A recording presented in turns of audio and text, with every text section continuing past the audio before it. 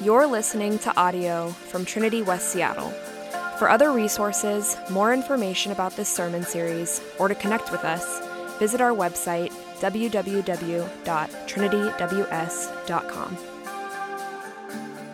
Father God, we thank you so much for speaking to us in your word. As we come to this season of Advent and we even look today at this theme of hope, we confess, God, that we are a people desperately in need of hope. God, we desperately need to cling to a hope that is greater than the ones that we so often turn to. We so often choose to cope instead of needing to hope. And so today I pray, God, you would give us true hope in you and what you have promised. And I ask it in Jesus' name. Amen. So let's turn now to God's word in Luke chapter 1. I'll begin to read in verse 1. It says, "Inasmuch as many have undertaken to compile a narrative of the things that have been accomplished among us, just as those who from the beginning were eyewitnesses and ministers of the word have delivered them to us, it seemed good to me also, having followed all things closely for some time past, to write an orderly account for you, most excellent Theophilus, that you may have certainty concerning the things that you have been taught." So in these first few verses of Luke's gospel, we learn a little bit about why he wrote it and what he hoped to accomplish with it. He was writing to a guy, it said, named Theophilus, which was probably an actual person, someone who probably converted to Christianity and was most likely some sort of a Roman leader. That's why he uses this title, Most Excellent. That would have been used for Roman leaders in that day. But we also know that there's a chance that Luke here was using some sort of a literary device, that the name Theophilus means lover of God. And so Luke may have been writing this to anyone who is a lover of God, anyone who is a Christian. And he writes then to not only to Theophilus, but also to all Christians. Now, we know about Luke not only from his own gospel and through church history, but also because he wrote the book of Acts. And through all of these different resources, we learned that Luke was a historian. He was also a physician, so he's like a doctor in the first century. And scholars can tell by his writing that he was highly educated, so he's probably from a wealthy family. But he was also a Gentile, so he's not a Jew. And he is someone who was a second-generation Christian. So he became a Christian probably based off of his parents' faith. He's a generation removed from the events of the life of Jesus. And so you can imagine getting into Luke's head for a minute as a guy like that, who's a Gentile in the late first century, someone who has become a Christian as a Gentile, wanting to know more about who this Jesus is that he has come to worship. And so he went out and he set out as an historian to capture a legit historical record of what God accomplished and fulfilled through Jesus' incarnation, through his life and his ministry, through his death, through his burial, and through his resurrection. And so Luke tells us specifically that he has written this gospel, it says in verse 4, so that you may have certainty concerning the things that you have been taught. And so the goal of Luke's gospel, and then now the goal of this sermon series, is to share with you an eyewitness account of the events surrounding the birth of Jesus, so that you can know with certainty the story of Jesus is both real and true. This is trustworthy history in this book. So let's get into today's story. That's kind of an overview of this series. Let's get into today's story specifically, beginning in verse 5. In the days of Herod, king of Judea, there was a priest named Zechariah of the division of Abijah. And he had a wife from the daughters of Aaron who were also priests, and her name was Elizabeth. And they were both righteous before God, walking blamelessly in all the commandments and statutes of the Lord.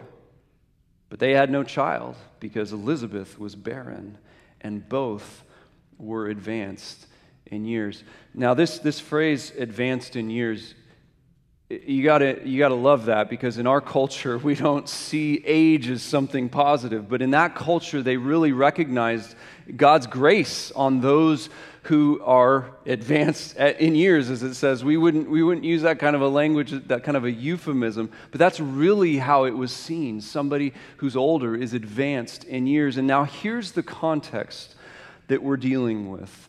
The year is roughly 6 BC. Herod the Great is king, and this is an evil dude. We'll talk a little bit more about him in just a moment. At this time, it's been almost 400 years since God spoke to his people, the nation of Israel, through one of his prophets. And since then, they've been overtaken by the Roman powers.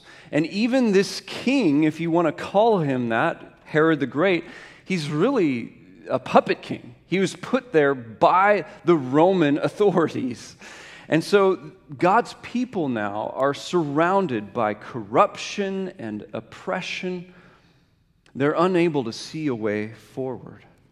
God's people would have struggled to hold on to hope. And then we learn now of another set of characters, Zechariah and Elizabeth, and this all takes place, we later learn, in the hill country of Judea, which is kind of like a hick town in Judea. And there's this older couple, they're probably aged beyond the ability to conceive, Zechariah, who's a priest, and his wife Elizabeth. And Elizabeth is a lot like Israel would have been. She was struggling to hold on to hope. Have you ever been in a circumstance that seemed hopeless? One where you just could not possibly see a way forward. Elizabeth was barren, which in that day meant a lot more than just, I wish I could have a child. I mean, your kids were your security, your insurance policy, your retirement account. Everything was tied up and wrapped up into that. And more than that, it was seen as a way of God showing his favor and his blessing to you. But Elizabeth was barren. She was waiting. She was longing. She was not only longing for a child for her own family, but with all of Israel, Elizabeth is hoping and longing for the Messiah to come and to save his people from these worldly powers, these enemies who had occupied their nation. But why weren't Zechariah and Elizabeth able to conceive? Was it maybe because they had done something wrong? Well, Luke points out that Elizabeth and her husband were righteous, verse 6 there. They were righteous and blameless, and he does so because in that day there would have been an assumption that if you were barren, it was because God was punishing you for your sin. But we see that something bigger was going on than simply God punishing Zechariah and Elizabeth for their sin, because they were righteous and blameless before him. There was a different reason and a greater purpose for the barrenness, which we will find out about here shortly. Verse 8, now while he was serving as a priest before God, and when his division was on duty, according to the custom of the priesthood, he was chosen by lot, that's kind of like rolling of the dice, to enter the temple of the Lord and burn incense.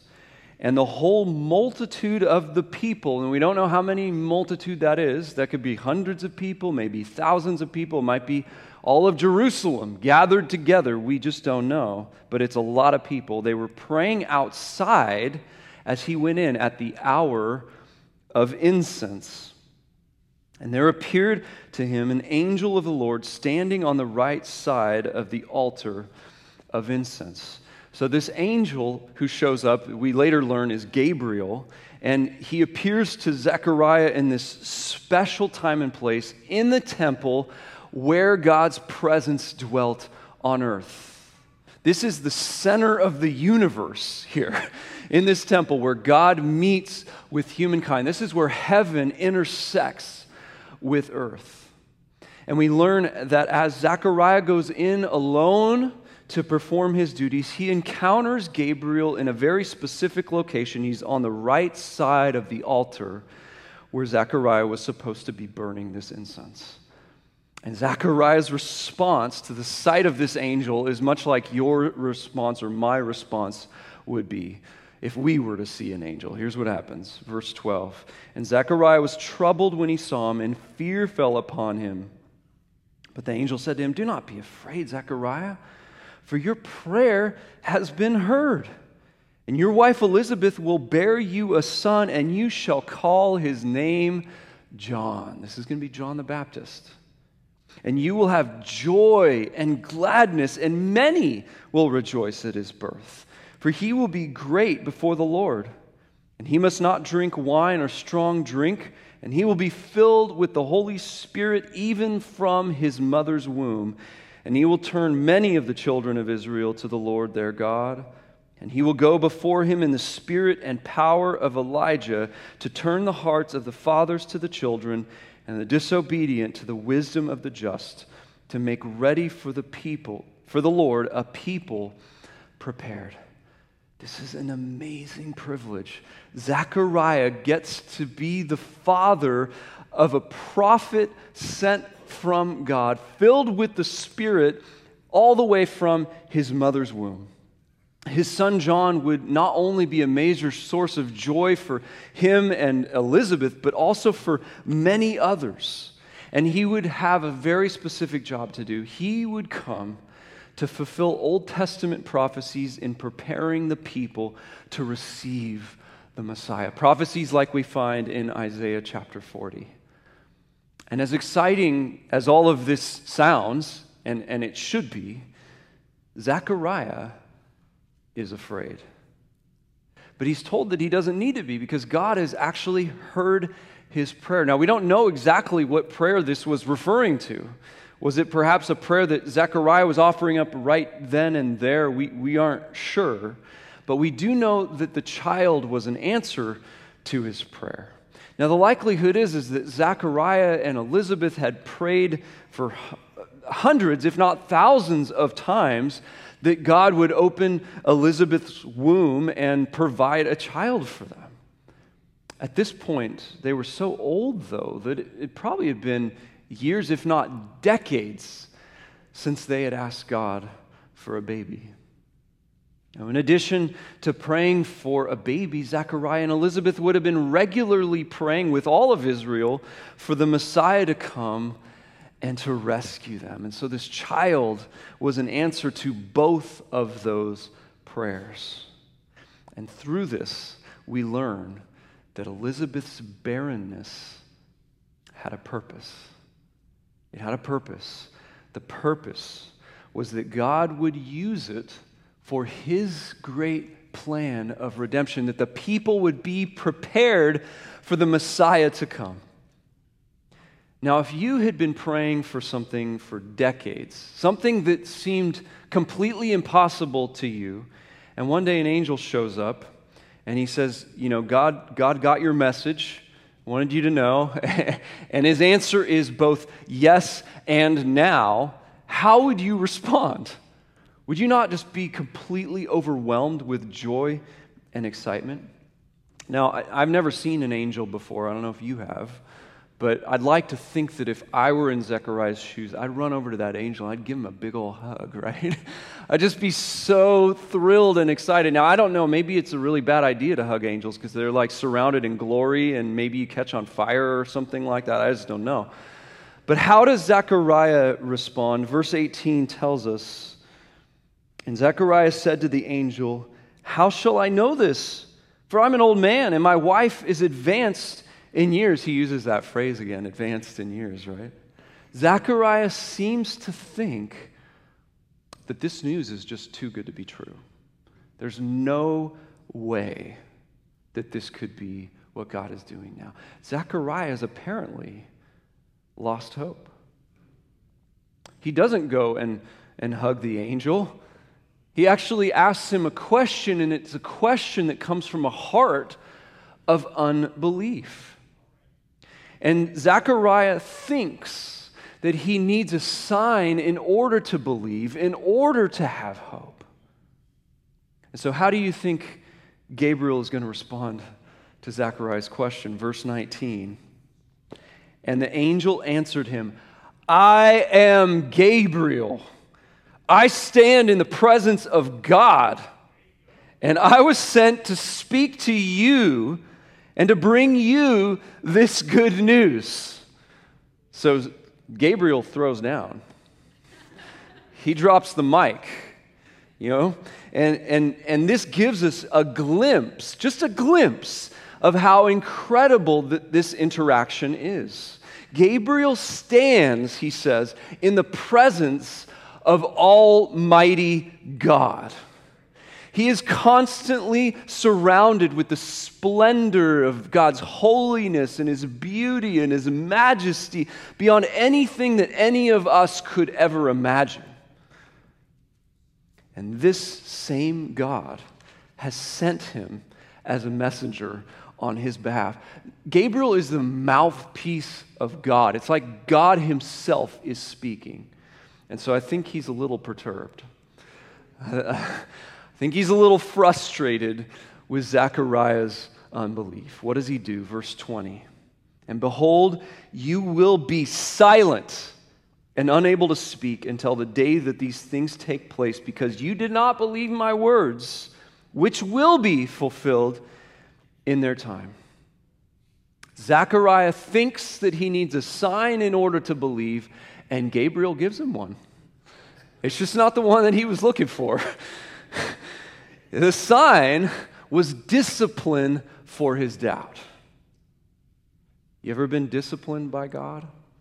Amen. Yeah. If you're a Christian, you have, whether you realize it or not, you have been disciplined by God. And if you have realized it, you've observed what the Bible teaches us, which is that it doesn't feel good at the time, but it is good for you. It is the best thing for you because it's done out of God's love and for your good. Now, Zechariah may have wanted to believe that this great news was true, but he just couldn't bring himself to do so. He believed he needed more evidence than even a miracle encounter with an angel. Meanwhile, we've got to remember there's more people that are in this story, verse 21. And the people were waiting for Zechariah. They're outside going, what? I thought this was an hour of incense. What is going on with that guy? Where is he? And he was unable to speak to them when he came out. And I'm jumping ahead. They were waiting for Zechariah, and they were wondering at his delay in the temple. Sometimes people had gone in, and they were supposed to meet with God, and they were supposed to do things like lighting incense, and they get lit on fire. So these people are going, where is he? Is he okay? And verse 22, when he came out, he was unable to speak to them, and they realized that he had seen a vision in the temple. He kept making signs to them, and he remained mute. Now, I'll be honest, I think that this is a little bit funny. I don't want to be mean and think, celebrate Zechariah's demise or anything like that. But can you imagine if you couldn't speak, if you didn't know sign language, you just had this crazy encounter with an angel that you're still reeling from as you come outside, and you're trying to communicate to this whole multitude of people who've been waiting for you of what just happened.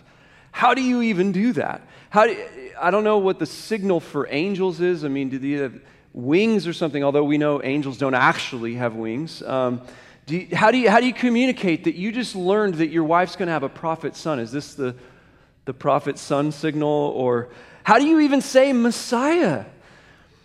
I'm guessing that the people, as he came out, while they understood that he had a vision, I'm guessing they didn't quite get the message. And in verse 23, we see the end of this part of the story. And when his time of service was ended, he went to his home. After these days, his wife Elizabeth conceived, and for 5 months she kept herself hidden, saying, "Thus the Lord has done for me in the days when he looked on me to take away my reproach among people." So this is a natural conception, even though there's a miracle at work here. Zechariah, though he didn't seem to believe Gabriel, he must have believed him enough to do his part here, if you know what I'm saying. And Elizabeth, after she conceives, she doesn't go around telling everybody about it. We don't really know why. Maybe she was afraid of losing the child and being ashamed again. Maybe she was just enjoying the gift quietly. Just, man, I've been waiting my whole life for this. This is incredible. I'm just going to be quiet and alone at home. Maybe she was really sick and she was in bed. We just don't know. But in any case, word has not gotten out about what is going on here. And for these first 5 months, Zechariah and Elizabeth are the only ones who know. And this is important for our story next week, and we'll come back to that as we do. But Elizabeth very clearly believes God for what he said he would do. And Elizabeth conceives as promised, and she even recognizes how this gift of God would affect the way that she is viewed by others. Remember, this is a shame and honor culture. And as we said earlier, many people would have had the misconception that if you were barren, it was because God was punishing you for your sin. But we learned Elizabeth and Zechariah were blameless. They were righteous, right? And so now she sees that she will be vindicated now that her barrenness has ended. God has answered her prayer. He has looked upon her with favor. Finally, these years of waiting are over, or at least almost over. She's got a few more months left. She must have been so happy, so much anticipation, so much joy during this pregnancy. You can just imagine it. But that's Elizabeth and that's Zechariah. How does this story actually give us hope? How can we join them in hoping in God? Well, this story gives us hope because in John's arrival, that's their son, John the Baptist, God was fulfilling promises that he had made about the Messiah, these promises that were already thousands of years old at that time. And yet we have also been waiting for thousands of years for Christ's return.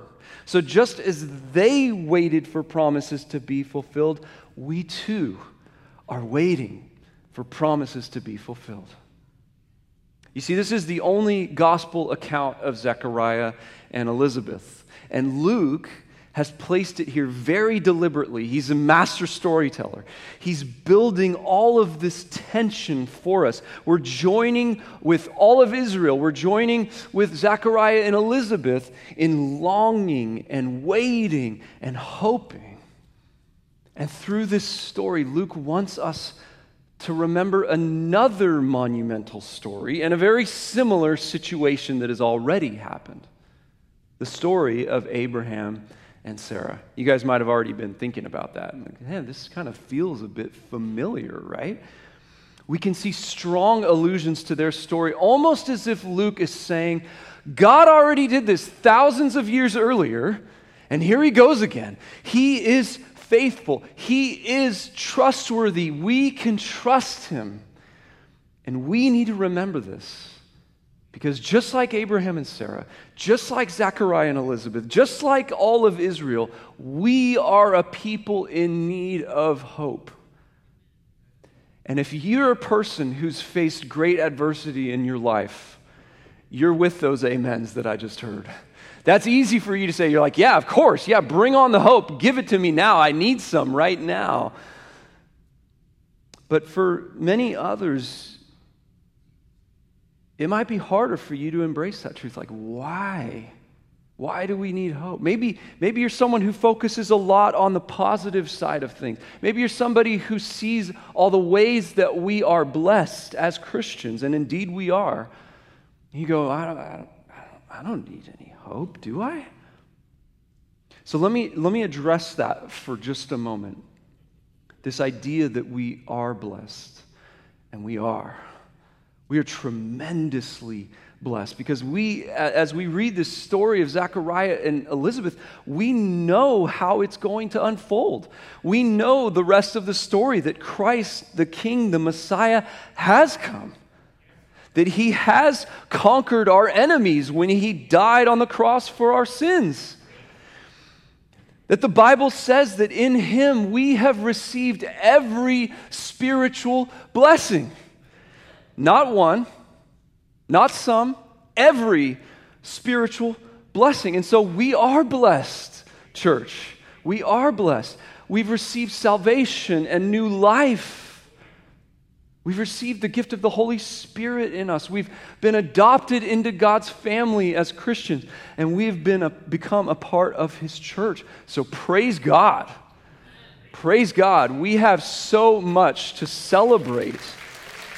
He has blessed us tremendously, even as we looked at last Sunday, as we had our Thanksgiving service. We got to enjoy so many present day evidences of God's grace and blessing. But part of his perfect plan was for Christ to rise from his death, to ascend into heaven, in order to then patiently allow a lot of time to go by, 2,000 years so far, until his return. So that as many people as possible from as many cultures, classes, countries, and colors would have a chance to come into the Messiah's kingdom, which means that his perfect plan involves us waiting until his return. I mean, have you ever thought about this? Why do we sing that song, O come, Emmanuel, during Advent? You ever thought about that? O come, Emmanuel, and ransom captive Israel, who mourns in lonely exile here until the Son of God appeared. Why would we sing that, right? It's because, like Israel, we are still waiting on God to come and fulfill everything that he promised. Until he's accomplished everything. Because though Jesus has come and he has blessed us and he has accomplished so much, we all know the world remains a bleak, broken place. And so we need hope. Some of you are still saying, really? I mean, I've got unending entertainment. I have a house. I have a job. I have more food than I could ever eat. And believe me, I tried this last week. Is it really so bad? Well, what about the nations who are at war with nations? What about people who are killing people, even right here in our own fair city? What about addiction, the opioid crisis? What about abuse? What about world leaders misusing their power and oppressing their people? What about the broken relationships that we have, that there isn't forgiveness and reconciliation? What about sexual promiscuity and confusion? What about children who don't have parents? What about the destruction of the environment? What about the widespread misuse of money? What about people who are today without food or water? What about those who have all of those things and yet are still filled with sorrow and depression or sickness? What about when we face death? What about what's going on in Haiti and Sudan and Ethiopia? What about what's happening in China and Afghanistan and North Korea? Or what about what's happening here in our own country? Some of you are saying, maybe, what about what's happening with me? I'm in the middle of suffering. I'm facing fears, sickness, depression, the loss of loved ones. Maybe some of the things I mentioned, you yourself have experienced. Friends, we try to sanitize all of that because if we don't, we fear the despair could cripple us. And so what do? We just think to ourselves, sanitize it. Yeah, it's just another war. I mean, just another active shooter at a school, just another victim of AIDS, just another starving child. I guess it's just how it is. It's how it always will be. See, we begin to live as though what we are waiting for is never going to happen. We begin to accept things the way that they are instead of longing for something better. We don't hope, we cope. But sanitizing it is actually just one way that we do this. We have all kinds of different coping mechanisms that we depend on to get us by so that we don't have to hope as we live in a broken world. And so let's look at this a little bit more deeply. How do we choose coping rather than hoping? Coping, not hoping. Sanitization, as I mentioned, that's the first one. That's just one of many. Another one is sedation, which says ignorance is bliss. Sedation is where we fill our lives with so much stuff, things like comforts, like I listed off earlier, or even fill our lives with chaos, so much so that we're just too distracted to notice or remember how bad things truly are. It's kind of like la la la la la la la la la la la. It's not so bad. I don't have to listen to it. I don't have to see it. It's this insulation that we put around ourselves. And man, we do this so often in the holiday season, don't we? We pad our lives from needing to hope with sedation. Or maybe we turn to optimism, which is trying to see the best possible outcome in a situation. And don't get me wrong, optimism is great. I need more people who are optimistic around me because I can tend to be the opposite, okay? So praise the Lord for those of you guys who are optimistic. But optimism is a weak replacement for hope. Sometimes then we go, okay, well, I'm going to turn to wishful thinking because we grew up on Disney movies, right? So when you wish upon a star, it makes no difference who you are. I'm going to just be wishful. That's like hoping, right? No. It actually does nothing to give us true hope. And some of you guys who are sitting here today, you're like, yeah, you tell them. Tell all those silly, optimistic, wishful thinking people because I'd rather just be cynical and skeptical about everything. And I understand, I can relate to you, but you know what? That doesn't work either. That puts you in league with Zechariah, okay? Because cynicism and skepticism are basically just disbelief and doubt. And so I want you to see that all of these things on this list, and I'm sure you could list off more if we had more time, they cannot replace our need for hope, because we need to have confidence.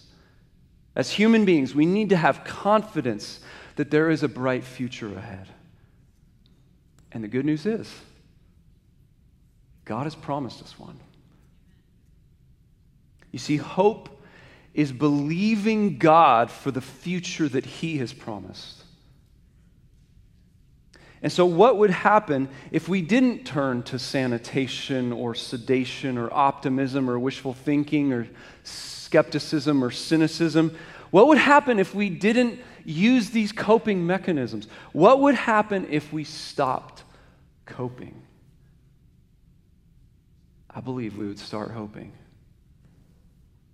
We would begin to feel our desperate need for Christ to return. We would have a fresh sense of longing for him to come. We would begin to see more clearly that there is no other way for him to make things right unless he comes and makes them right. Do you know that's exactly what he's promised? He's going to return, the Bible says, and all wars will cease. Isaiah promises us this. It says that the lion will lie down with the lamb. What a picture of peace. Isaiah says that people will stop killing each other, and instead they'll beat their swords into plowshares. That they will use instruments that used to be used for human death and destruction and instead use them for human flourishing. What a beautiful picture. Christ will come and he will make a new heavens and a new redeemed earth, and all evil will be completely eradicated. It will all be met with his perfect justice. And there will be no more addiction and abuse. No more corrupt leaders. No more oppression. No more hatred. No more broken, unreconciled relationships.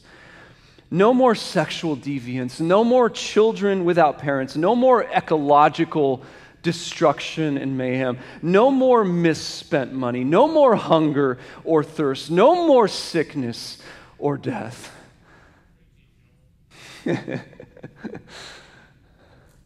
Thank you. The Bible says he will wipe away every tear from every eye. And friends, as Christians, we have the hope that we will then get to spend eternity with God. Can you picture it? Can you picture it? So do not settle for coping with this broken world. Never get used to it. This Advent season, along with enjoying all the ways that God blesses us, and please do enjoy them. I'm not saying don't enjoy them, but along with that, allow yourself to face the reality of all the people and all the things that still need his redemption. Allow yourself to feel it enough that you actually long for him to return. Allow yourself to feel it enough that you step away from all of that coping and you begin to make a here and now kingdom impact in every way that God allows you to. Allow your heart to embrace the reality that apart from him, there is no hope, but in him, there is true hope. There is lasting hope. We might ask the question, well, okay, but did Zechariah and Elizabeth have hope? I would say, for Zechariah, probably not yet. But after God disciplines him for a while, yeah, he'll get there eventually. But in the story, I think already Elizabeth's hope was beginning to peek through, and we'll see in the story next week that that's indeed true. Elizabeth believed Gabriel's message. She believed it, and we see that she definitely had hope and was hoping for something more than just this child. She was actually looking forward to the coming of the Messiah. God's power and his plan, it was coming together. And this son that she was going to have would be a prophet like Elijah who would prepare a way for the Messiah. And so she wasn't just thinking about, okay, I'm not barren anymore. She was thinking, Israel is not barren anymore. The Messiah is finally coming. And we need to remember this story of Zechariah and Elizabeth, because when we believe in what God has done, we will have hope for what he will do. That's the big idea today. When we believe in what God has done, we will have hope for what he will do. If we truly believe that God made this barren old woman conceive a son who's a prophet and a forerunner to the Messiah, and that the Messiah has come in humility, that he has lived, that he has died on our behalf, that he has risen in glory and ascended to his heavenly throne. If we really believe that, then we will have hope in his return. Let's pray. Father God, we thank you for the ways in which you bless us and you grace us, that you have given us every spiritual blessing that are available to us today. Thank you, God. I pray for those here who don't know you yet, that they would get to enjoy those blessings along with those of us who do know and love you. Give them that grace today, I pray, God. And for the rest of us, Lord, as we do enjoy these blessings and we get to experience this foretaste of the future, would God, you also make us keenly aware of our need for you to return. Help us to hope in you, we pray in Jesus' name. Amen. You've been listening to audio from Trinity West Seattle. For more information about our services or to connect with us, visit our website, www.trinityws.com. Thanks for listening.